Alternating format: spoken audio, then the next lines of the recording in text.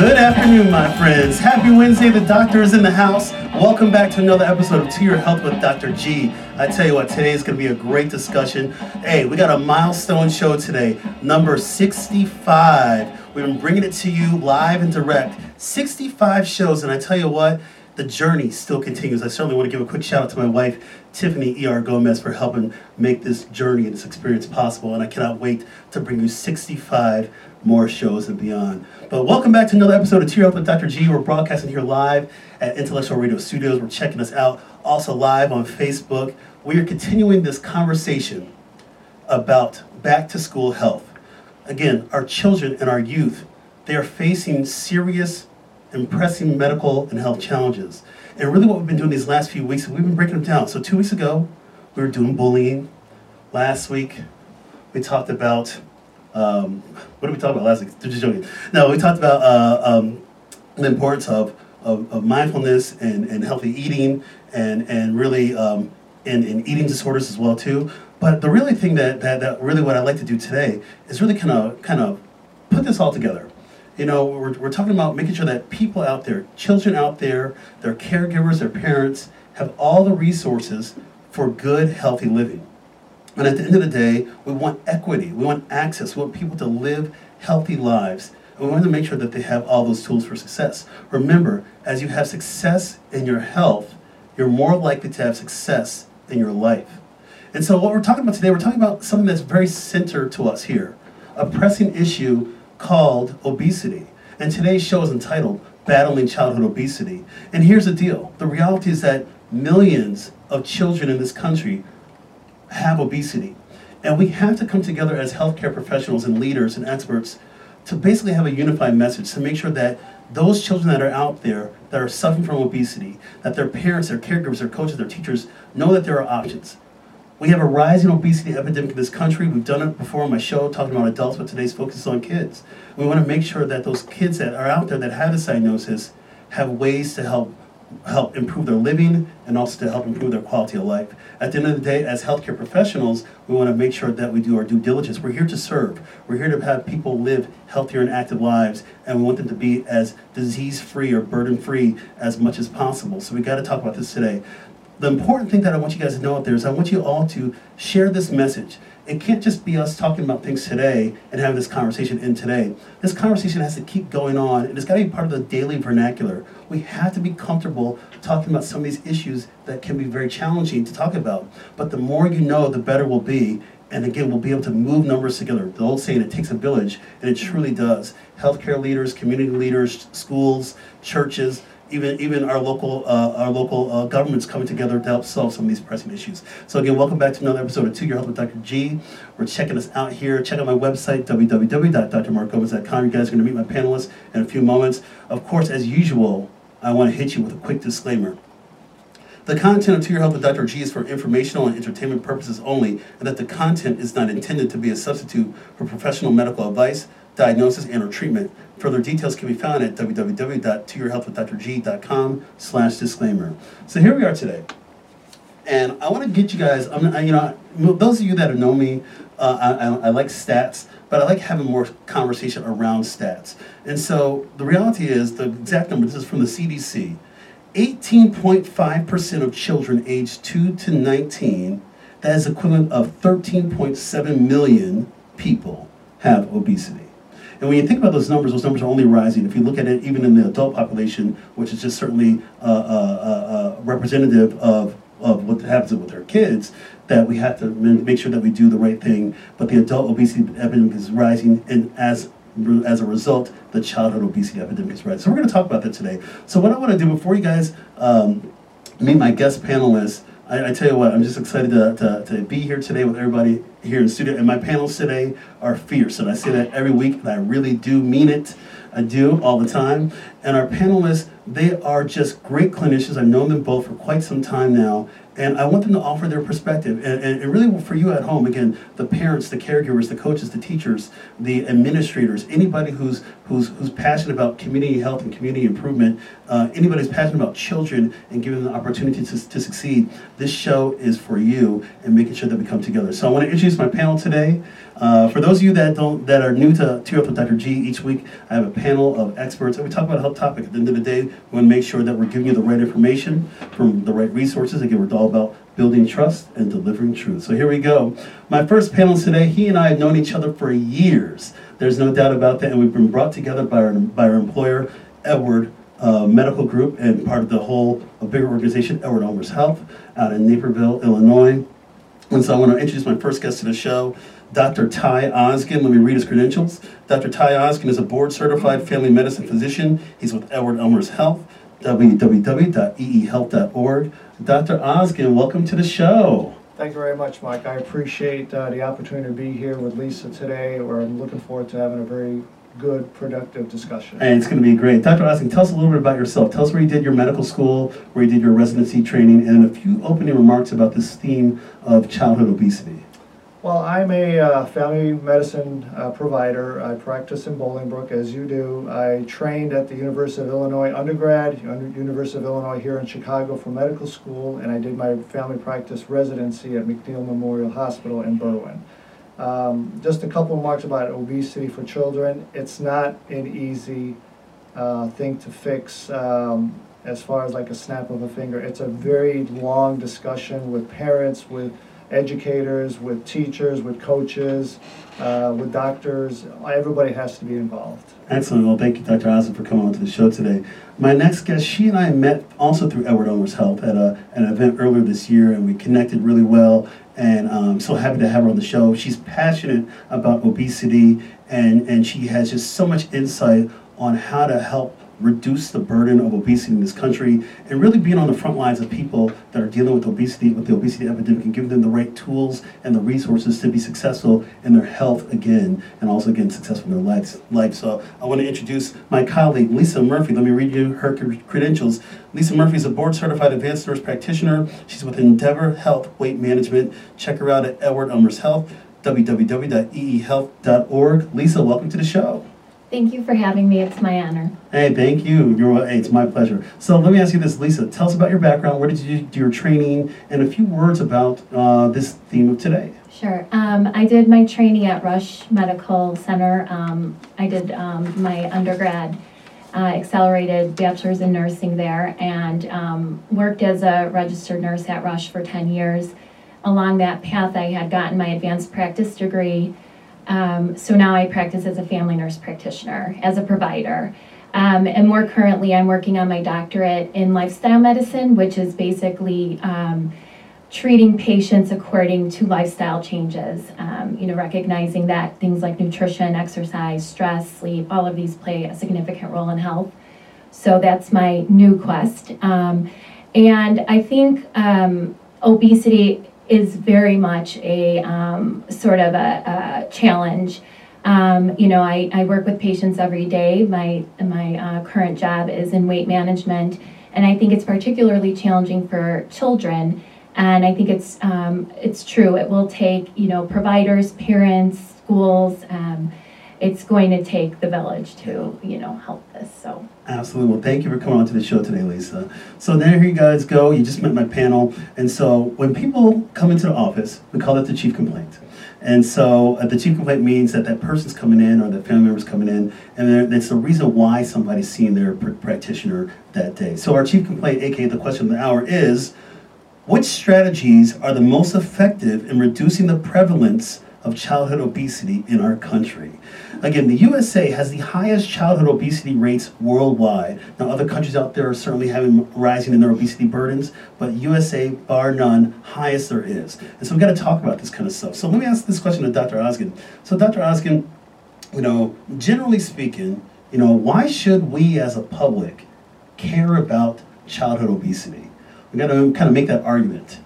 Well, I think the problem is that when children are obese, they tend to become obese adults, and obese adults tend to have medical problems, diabetes, hypertension, cholesterol, You mix that together, add a few years of what happens, heart disease, stroke, circulation problems, kidney problems. So the earlier we start the discipline with obesity, I think the better outcome we'll have as these children become adults. Excellent. Lisa, why do you think we should be concerned about this issue? Kind of what's your take on that? Well, I think because of, that reason as well, but I also think it's important to address this because we're recognizing that even children who are in utero are affected by this disease. So it all begins as far back as the pregnancy and, sort of decision making that has gone on along the way, even before the baby is born. So I think it's important because we are not addressing the sort of preconception, everything that will create the right lifestyle for a baby to be able to be successful in a healthy weight. Excellent. The reality is that, and I agree with both of you, that obesity is a serious health problem. It's a chronic, long-term condition that requires many resources to properly manage. And the reality is certainly is that what we have today, childhood obesity today will affect adult longevity in the future, aka tomorrow. So we have to lay down that foundation. I agree with you, but we have to lay that down now, and we have to create that urgency. If we don't have that urgency, then we're not going to make any gains whatsoever. And certainly when they come in and see me as an internist and they're adults, as Dr. Osgood mentioned, there are going to be a lot of medical issues, and that's going to affect their longevity, affect their vitality, affect their quality of life, and ultimately their legacy if we're leading to things that can lead to premature death. And as you mentioned earlier, and I thank you for telling us, Lisa, that you're going to be doing your studies in lifestyle medicine. I just joined the American College of Lifestyle Medicine myself last week. They received my dues. It is what it is. But talking about a mission that really wants to be transformative. And we have to say, we know that the majority of chronic disease out there are preventable with lifestyle. And so I love how you're saying that we have to set this foundation now. And even as you said, in utero, the environment shapes a lot of us and everything. So this is awesome that we're talking about it. Again, we have to share this message. Somebody asked this question to Dr. Osgood. Does obesity in childhood, does childhood obesity discriminate? Does it discriminate as far as like socioeconomic, or are we seeing this across the entire spectrum of incomes, race, ethnicity? What's your take on that?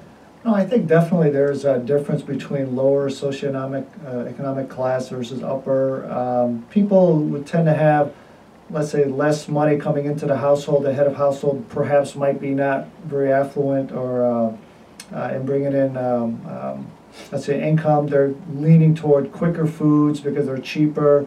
And I think that certainly affects what type of calories are going into the children's system. And that can potentially lead to obesity and other health problems. So absolutely, there's definitely some variables there. Lisa, your take on that same question about the widespread prevalence amongst different classes, amongst different peoples of childhood obesity? Well, I found it interesting in my reading. There was really no difference between gender, so boys and girls are affected similar.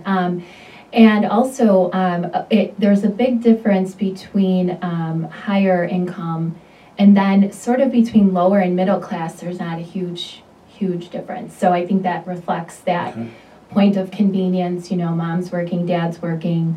It's not always easy to get home and cook a huge meal at the end of the night. So after you've worked and taken the kids where they need to go, and so it's pretty interesting to see the middle class and the low class quite similar.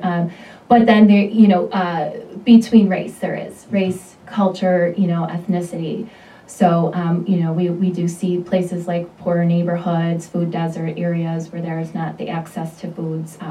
We will see higher rates there. Yeah, it's true. I agree on that. In fact, you've seen a lot in African American, Latino communities as well too, that just don't have some of those resources. And again, one of the things that we always talk about as healthcare practitioners, we want to make sure everybody has resources, and it's just like we have to come together and figure out how can we get those resources to those individuals.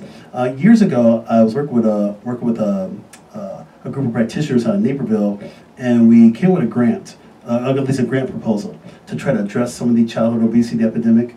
where we were going to basically try to fund resources to the inner city and get those moms, those parents, and the children to bus them out to Naperville, to the western suburbs, where there's a food oasis, of course. And we submitted this whole kind of grant proposal. We thought it was awesome. Like, why wouldn't this be an awesome grant proposal to say, hey, get families out there, put resources in the community, bus them out here where there are food oases, and then help them choose those healthy options. And then we submitted the grant, and we did not get the grant. But so shame out there for whoever was a grant decider on that one. Maybe I'll come back with a version 2 if I can get some time to do so and try to do it again. But there are people that are out there that are trying to get those resources for those people because we know those communities are at risk. And at the end of the day, of course, that risk leads to higher healthcare costs long term and certainly higher health complications. And so the foundation is so important. So let me ask this question to Dr. Oskin. So say a child comes in, a parent brings in their child, and you screen them, and clearly they are obese. How do you start to have that kind of conversation? Where do you go from there? Because I feel like there may be people that are out there that are listening, they know that their child is obese, but they may not know what to do. So when they go to their doctor or their healthcare practitioner, what's to be expected? Well, I think most patients who come to see me, children, they don't come in with a diagnosis of I'm obese, what can I do about it? They come in for a well visit, they come in for an upper respiratory infection, and as we take their vitals, look at their height and weight, look at their BMI, and we kind of say, well, what can we do here? We kind of bring up to the parents, okay, your child is overweight, this is where they should be. It's more or less, okay, what kind of, it's a math problem. What's their intake? What's their energy expenditure? It's as simple as that. If their intake calories exceed their expenditure, they're going to put the weight on. So what kind of sports are they involved in? Do they do any activities outside of gym class in school? What are their eating habits like? What do they snack on? How late do they snack? So it's a pretty intense conversation, and there's a lot of I think variables as far as what can be fixed at that discussion. Lisa, when people are coming to your office and a parent brings their child in and you know that that child's got obesity, how do you start to have that conversation, generally speaking? Well, so now it's more of a adolescent version, but in my primary care role, I was very, I always screened, and it was during my Well Child's, and it was a big discussion going back to what point is the child, like how old is the child, what is, going to serve the parent and the child the best. So always looking at the diet as number one is where I would start. So in fact, if it's obviously a newborn or an infant, we're thinking along the lines of breastfeeding. And then I would then go into a long discussion about the power of food, whole foods, plant-strong diets for the children. Meat is okay, but where is this meat coming from?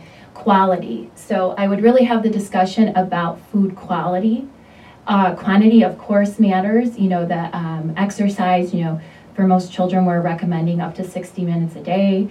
Are they in sports? All of these things matter tremendously. But also giving mom sort of the opening to talk about it, because the fact is, when you have many children and you have all these responsibilities, and mom and dad are just trying to make get food on the table because there's so many things going on.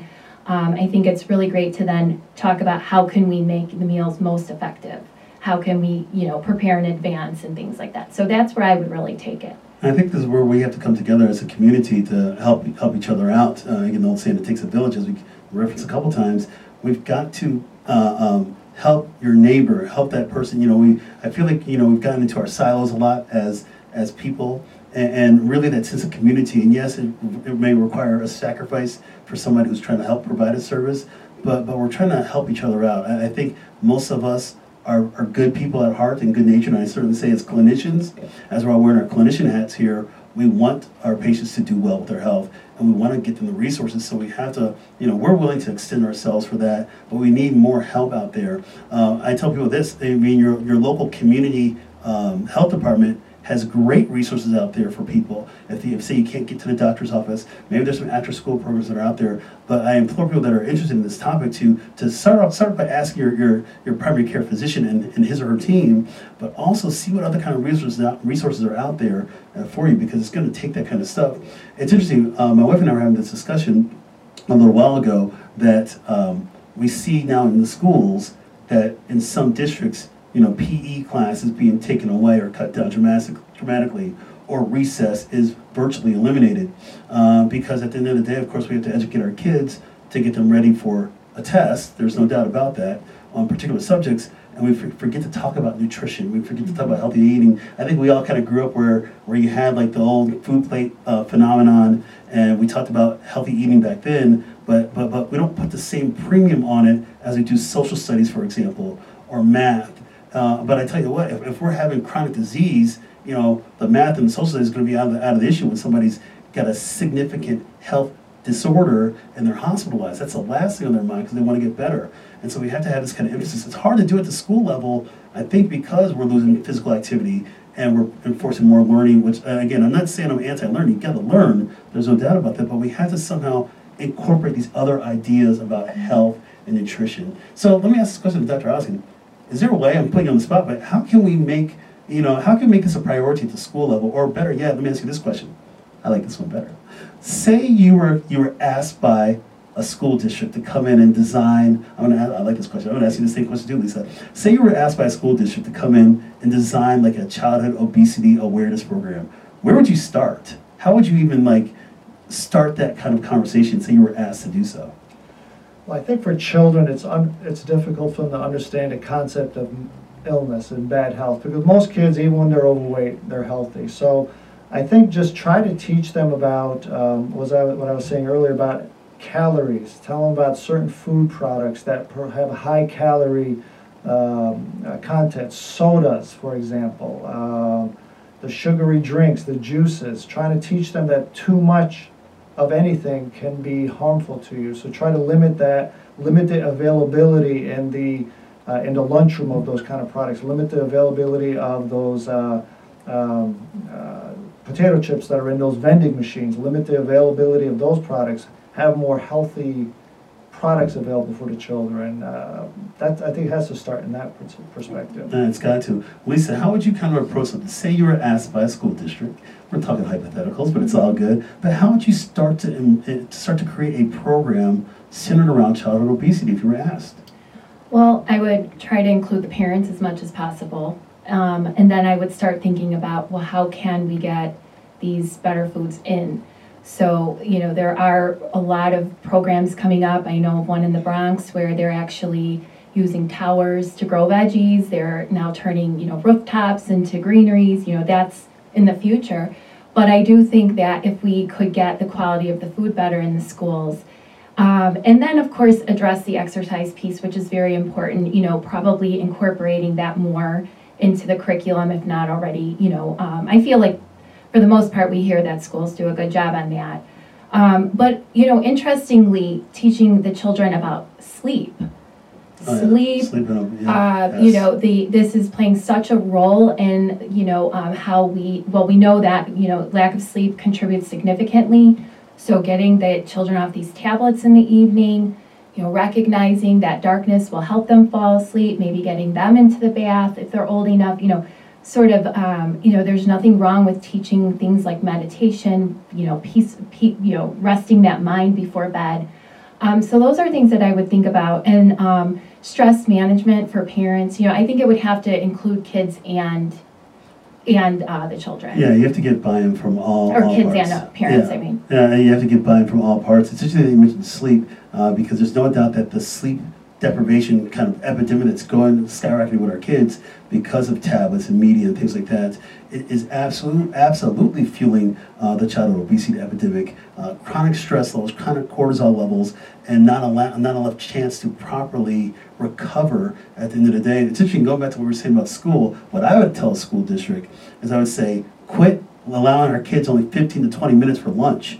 And I can't recall how much lunchtime I had when I was in school back in the 80s growing up, but I'm pretty sure we had more than 15 to 20 minutes. So now you're eating super fast on something that may not be that nutritious at the same time. So you're not doing mindful eating, and then you're eating something that's high calorie, and then you're also going to keep going to the next class. So the fact that the time to eat has been dramatically reduced, and then the fact that PE is being cut out, these are all things that are hampering our efforts. As public health kind of experts, we want to encourage healthy behaviors, not only in the house but also on the school front. We trust our school officials to keep our kids safe, and I think part of it, my own personal opinion, is that we have to be safe as well too from a nutrition foundation, and I think the schools can do their part. Now, I am kind of sort of calling out the schools, but I know that there are ways to work together with healthcare practitioners, clinicians, parents, coaches to keep things going. We have to do this.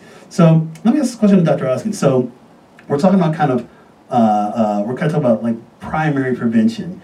Primary prevention is the sense of like what can we do to help prevent maybe a disease from happening, a burden. We're talking about maybe ways that we can design something, and then hopefully that helps people not even get obesity in the first place. But the reality is that we already have so many people, so many children, and I quoted the number, 13.7 million children in the USA between 2 and 19 years old are obese. So now we're getting to secondary prevention. Okay, they got the diagnosis.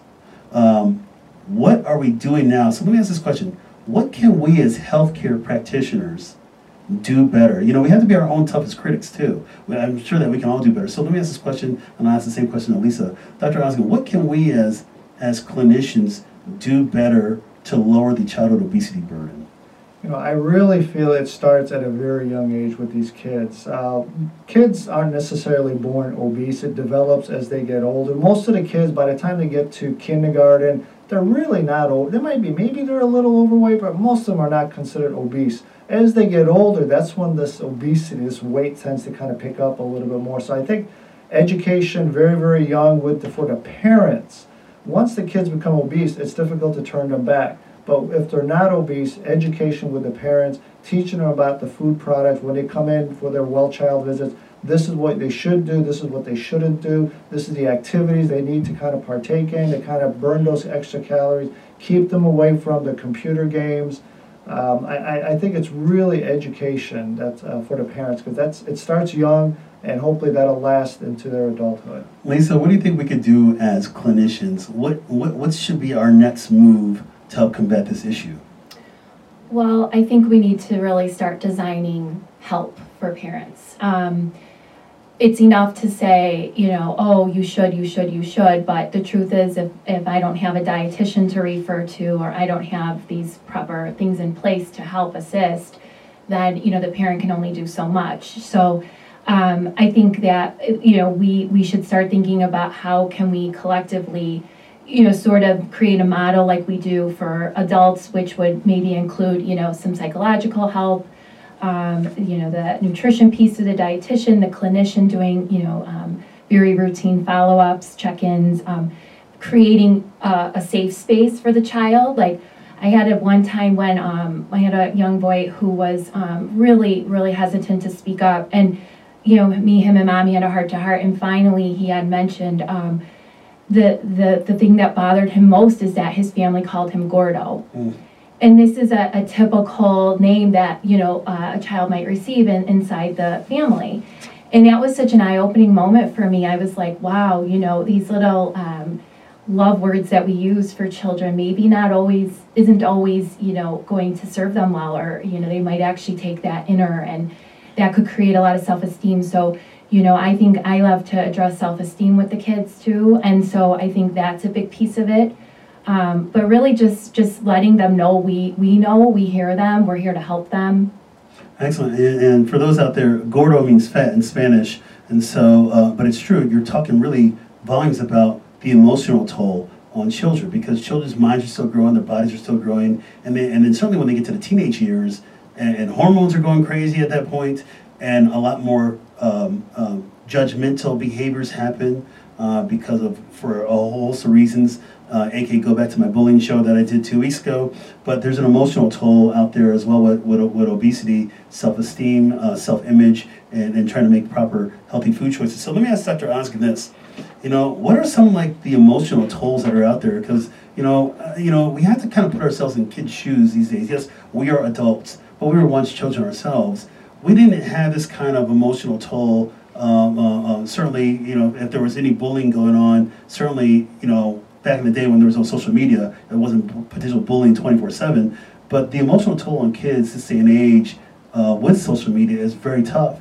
How would you start just kind of, say a parent brought their child into you and you kind of are suspicious of this? How do you just start to have that kind of conversation for kids and trying to give them a pathway of hope versus maybe a pathway that they're going down that might be more full of despair?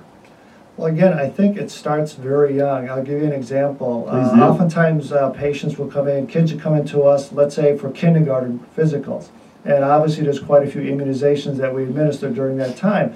And many times, I'll hear parents, let Dr. Osgen get you these vaccines, and afterwards, we'll go out to McDonald's. We'll go get some ice cream. So they're using food products as a way of making them feel better because of a distressful situation. So they learn that food will make me feel better. And I think that just kind of emanates as they get older, and they kind of use food as a product to make them feel better as they get older.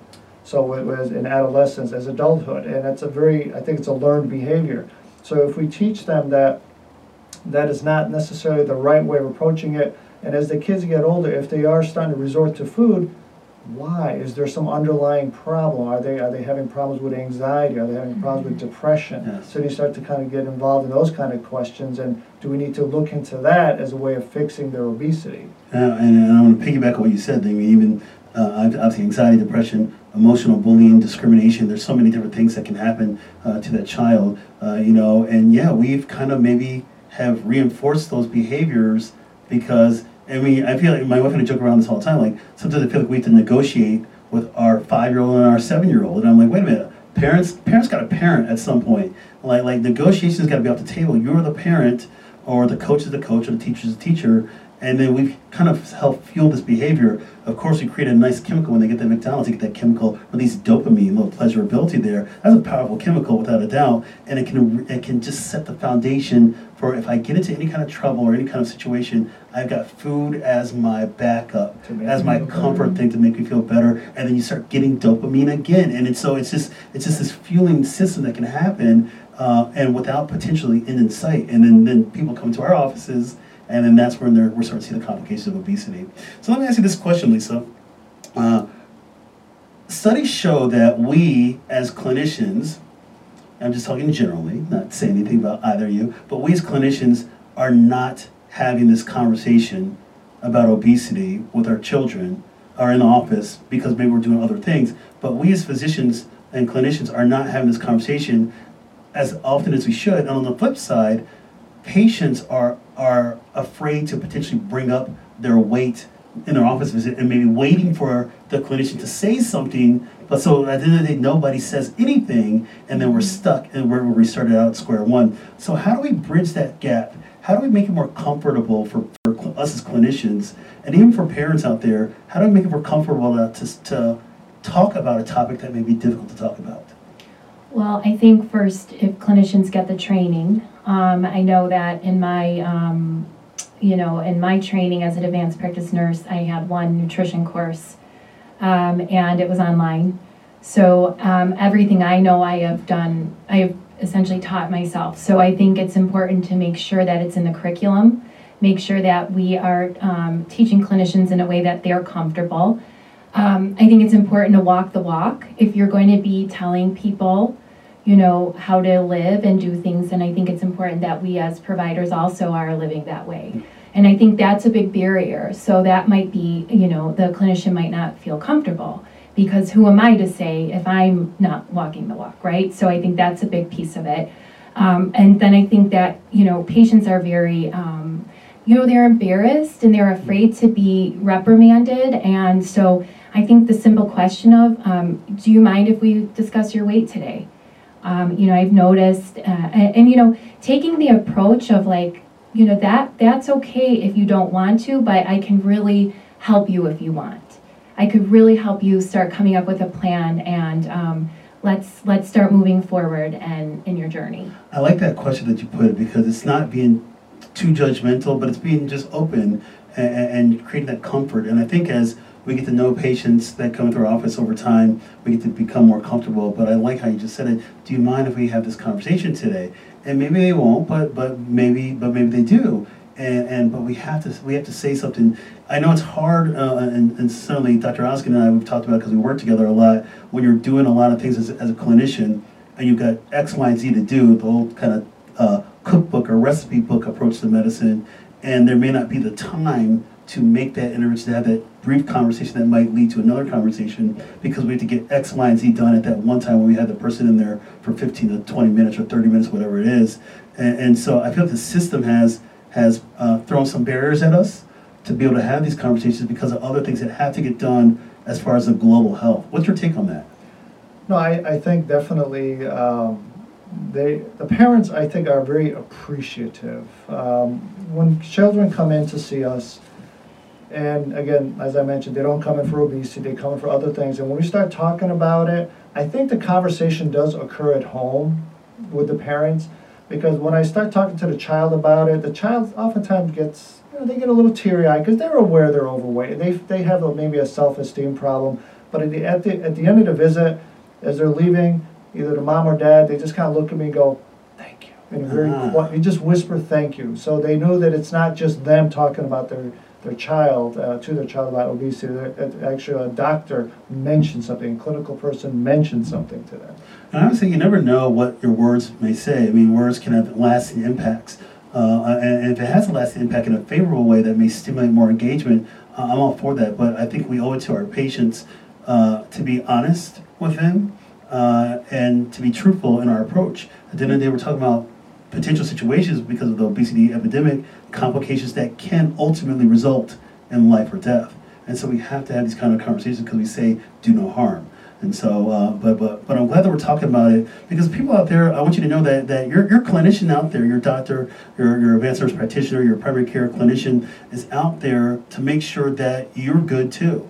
They care about you. They don't want you to fail. If you get into trouble, that person will be there to help rescue you and direct you to the right resources if it needs be. But we have to continue to be open and honest with each other. And I encourage you out there that are listening to the show, people, to be open and honest with your clinicians and talk about things that are important to you. For me as a clinician, I get behind people that are out there that are my patients that are watching the show or listening to us here live on radio. They know I run behind schedule. But for me, I'd rather take the time with somebody, and if I can impart some value into that, then all the benefits will come down the road. So we have to have that conversation. Let me ask this question to Lisa. So say you were talking a little bit earlier about we got to make sure the setting's right for sleep. We were talking a little bit about sleep, getting off the social media. So we're talking about kind of healthy lifestyle habits out there. What are some just kind of general healthy lifestyle habits out there that you employ to help people out with obesity, especially childhood obesity? What are some things that family members can take like right now and be like, all right, here's what we're going to do? Okay. First, what is always to eat whole foods. Okay. Real. Here's an apple. Here's applesauce. Take the apple. Non-processed when possible. And then, making sure the diet is rich in fruits, vegetables, whole grains, nuts, seeds. Adequate protein is extremely important for growth. The right kinds of fats. So, I always tell I tell patients and children, like, when a baby is born and it is going to be fed breast milk, there is carbs, there are fats, and there are proteins. And this is what is sustaining this little baby, So we have to really create a good relationship with food. And then recognize that all of those macronutrients, water, vitamins, minerals, all of these play a big role in our successful weight. And then I think the exercise piece will be huge. If they're of the age, it's basically have your child actively play up till 2, and then after that, then we start making intentional exercises, sports and things. Take the tablets in the evening, take them away. It's time for bed. It's maybe the family can sit and, there's a lot going on about, gratefulness and things like that, but there's truth to this. Have the kids look at their day, how did it go? What happened? Was it, anything you want to talk about? Have this around the meal, always try to promote family meals, because I don't know about you, but I grew up around the table. Yes. And it's so different than what I see, and and giving the parents the power to say, no, you can't eat that. I'm sorry, honey, but it's not a good idea right now, or something like that. Not rewarding with food most of all, because that's not going to equate to a healthy weight, and the sleep factor and stress management for the kids. Well, there you go. I love how you're doing it and how you're saying it, and I love how eating as a family. One of the things that we do, my wife and I do board games. We have some serious battles of Uno and Monopoly Junior going on in the Gomez household, but we can do that in a media-free time. So the TVs are off, the phones are off. You can parent at that same time. You can have some healthy snacks. You can talk about your child's day. So we love doing that stuff. And yes, we have a mean game of Uno, and we try to sabotage each other on Uno, but that's all right. But we're having those kind of meaningful interactions that can really set somebody on the right trajectory, right pathway to their health and well-being. Dr. Osmond, give us a few thoughts from your end, from a family. What can a family do right now to encourage healthier behaviors for their children, especially centered around the obesity epidemic? Well, again, I think the parents, they have to show their kids right from wrong, just like we teach them, you don't do this, you don't do that. It's also applies to food products, it applies to activities. With the parents being the primary educator for these children, I mean, it's the utmost importance. And granted, I want to make one more comment. There is a little bit of genetics involved too. Genetics, I think, can predispose some children to become overweight if they're so inclined, but it doesn't mean they're guaranteed to be overweight. But if parents tend to be overweight, it's probably because of their food choices and their inactivity, and that kind of just goes on to the children. Oh, gee, okay, I guess this is the way my lifestyle is. I'm going to be overweight and not active.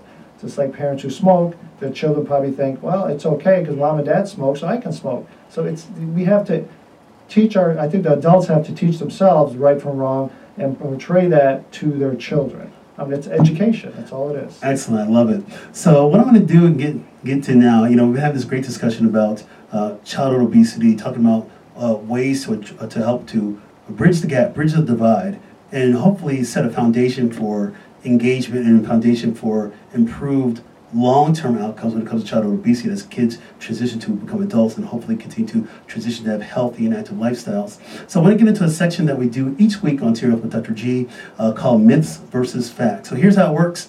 I say a statement. I call on one of my awesome panelists. They say either myth or fact.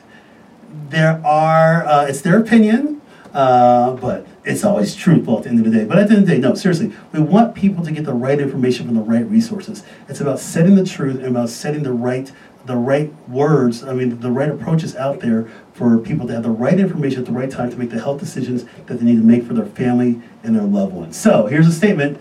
I'm going to say this statement, and then Dr. Oz, you get the first one. You'll say myth or fact, and then give us why. It'll be kind of a little rapid fire like that, and we'll go from there. We'll have a nice back and forth section. So here we go. Myth versus facts. Battling childhood obesity. Here we go. Dr. Osmond. Statement. Screening for childhood obesity should be done at routine primary care office visits, and appropriate treatment strategies should be implemented. Myth or fact? Oh boy, of course it should be done. Please explain. So you got to say fact. I would say it's fact. Okay, and please explain. Well, every time the child comes in, you check their height, you check their weight, check their BMI.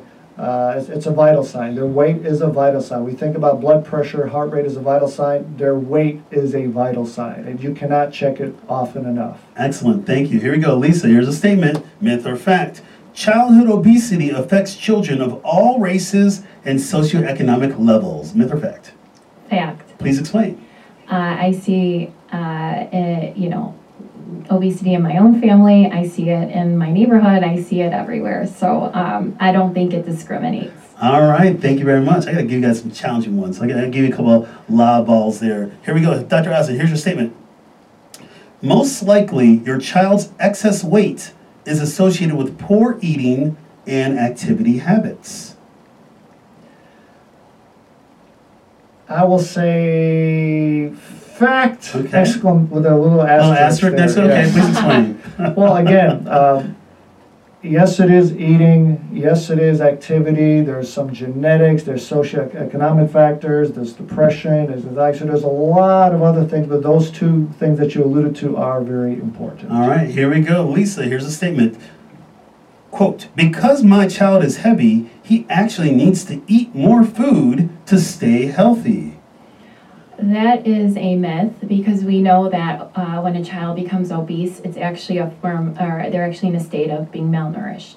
Okay. So they are actually overfed but undernourished. Thank you for clarifying that. Thank you very much. I agree with you 100% on that one. Here's a statement, Dr. Osgood. Here we go. As a parent, there's not much I can do to help my child with obesity. Myth. Please explain. We are parents. We teach them right from wrong. We teach them about bullying. We teach them about drugs. We teach them about alcohol. We teach them about sex. We teach them about food. It is utmost important that we teach them because what we teach them now is going to affect them in their adult life. Excellent. Thank you. Here we go. Lisa, here's a statement. Myth or fact? Childhood obesity isn't really a problem until the elementary school years. That is a big myth. Please explain. Well, we know that, again, going back to what I said earlier, this can begin in utero. And actually, children who have obese parents, I think I read for a mom, 4 times the likelihood of being obese as a child, and then even dad contributes. So, 2 times more likely. So. Excellent. And I read a stat, I believe it was off the CDC, where they said greater than 20%, so 1 in 5 kids between the age of 2 and 5 years old are considered overweight or obese. Here we go, Dr. Osgood. Here's a statement. Parents tend to underestimate their child's weight. I would say that's true. Okay, that's a fact. Please explain. I think sometimes parents don't look at their kids the way, let's say, clinical people do. They think if they're big and muscular or bigger side, they must be healthy because they're getting a lot of nutrition. And I think we see that oftentimes with babies in the beginning. Oh, look how big he is. He must be eating a lot. He must be very strong and healthy. Well, not necessarily. Big doesn't necessarily mean they are healthy. All right, here we go.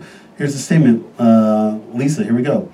Many of the, quote, natural supplements that teenagers might be attracted to, as well as the near starvation diets that are promoted in newspaper ads or popular magazine articles are risky. So we're talking about some of the supplements and these dietary extremes are risky. I would say fact. All right, please explain.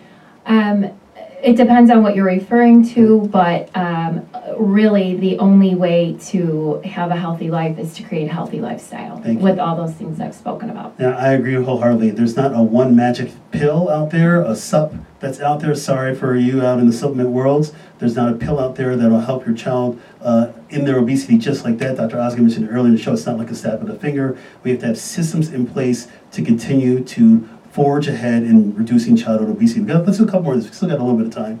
Here we go. Dr. Osgood, I like this one. All right. Here's the words. My child may seem overweight according to the growth charts, but our entire family is big boned, so I don't think he has a weight problem at all. Well, that's a myth. Please explain. Again, big bone doesn't necessarily, I don't think there's really a term big bone. Sure, they might have a large body structure, but if they're heavy, they're heavy. If somebody's muscular, okay, perhaps they don't have as much fat on board, so perhaps that could be healthier.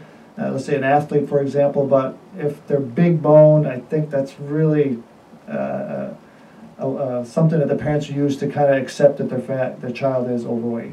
All right, and here's the last one. We'll do this one for you, Lisa. This is getting to some habits that kids may do when we're talking about weight. But here's the statement. Purging or laxative use is an effective way to lose weight. Myth. Please explain. Neither of these are a good way to lose weight. It could complicate things, lead to, nutrient deficiencies, electrolyte deficiencies. It's just not safe. I agree. Thank you very much. And yes, don't do that kind of stuff. If you have any concerns about your dietary approaches, talk with your clinician. They can get you set up with the right resources. So there you guys gotta have it. Myths versus facts. All right, so we've got about 5 minutes left. So we've been having this great discussion, and time flies by. Isn't that crazy? So we talked in the beginning. We called it the chief complaint, talking about our question of the hour. How do we come up with creative strategies in reducing the prevalence of childhood obesity in our country? At the end of our visits, when people see us, we call it the assessment and plan. And that's when we wrap it up. We give somebody a diagnosis, we give them a treatment plan, and most importantly, we schedule a follow-up, because it's all about the follow-up. So let's bring it on home. We'll start with you, Lisa. Give us a couple, parents are listening to us today, caregivers, grandparents, coaches, teachers. Give us a few take-home points, a few strategies that they can take right now and implement to be successful in combating the childhood obesity epidemic. Sure. So, go back to the good nutrition, eliminate, the fast food when possible. Make sure to get the child sleeping according to the correct, because as their age will vary on how much they should sleep. Make sure that the child's very active, monitor those things like social media.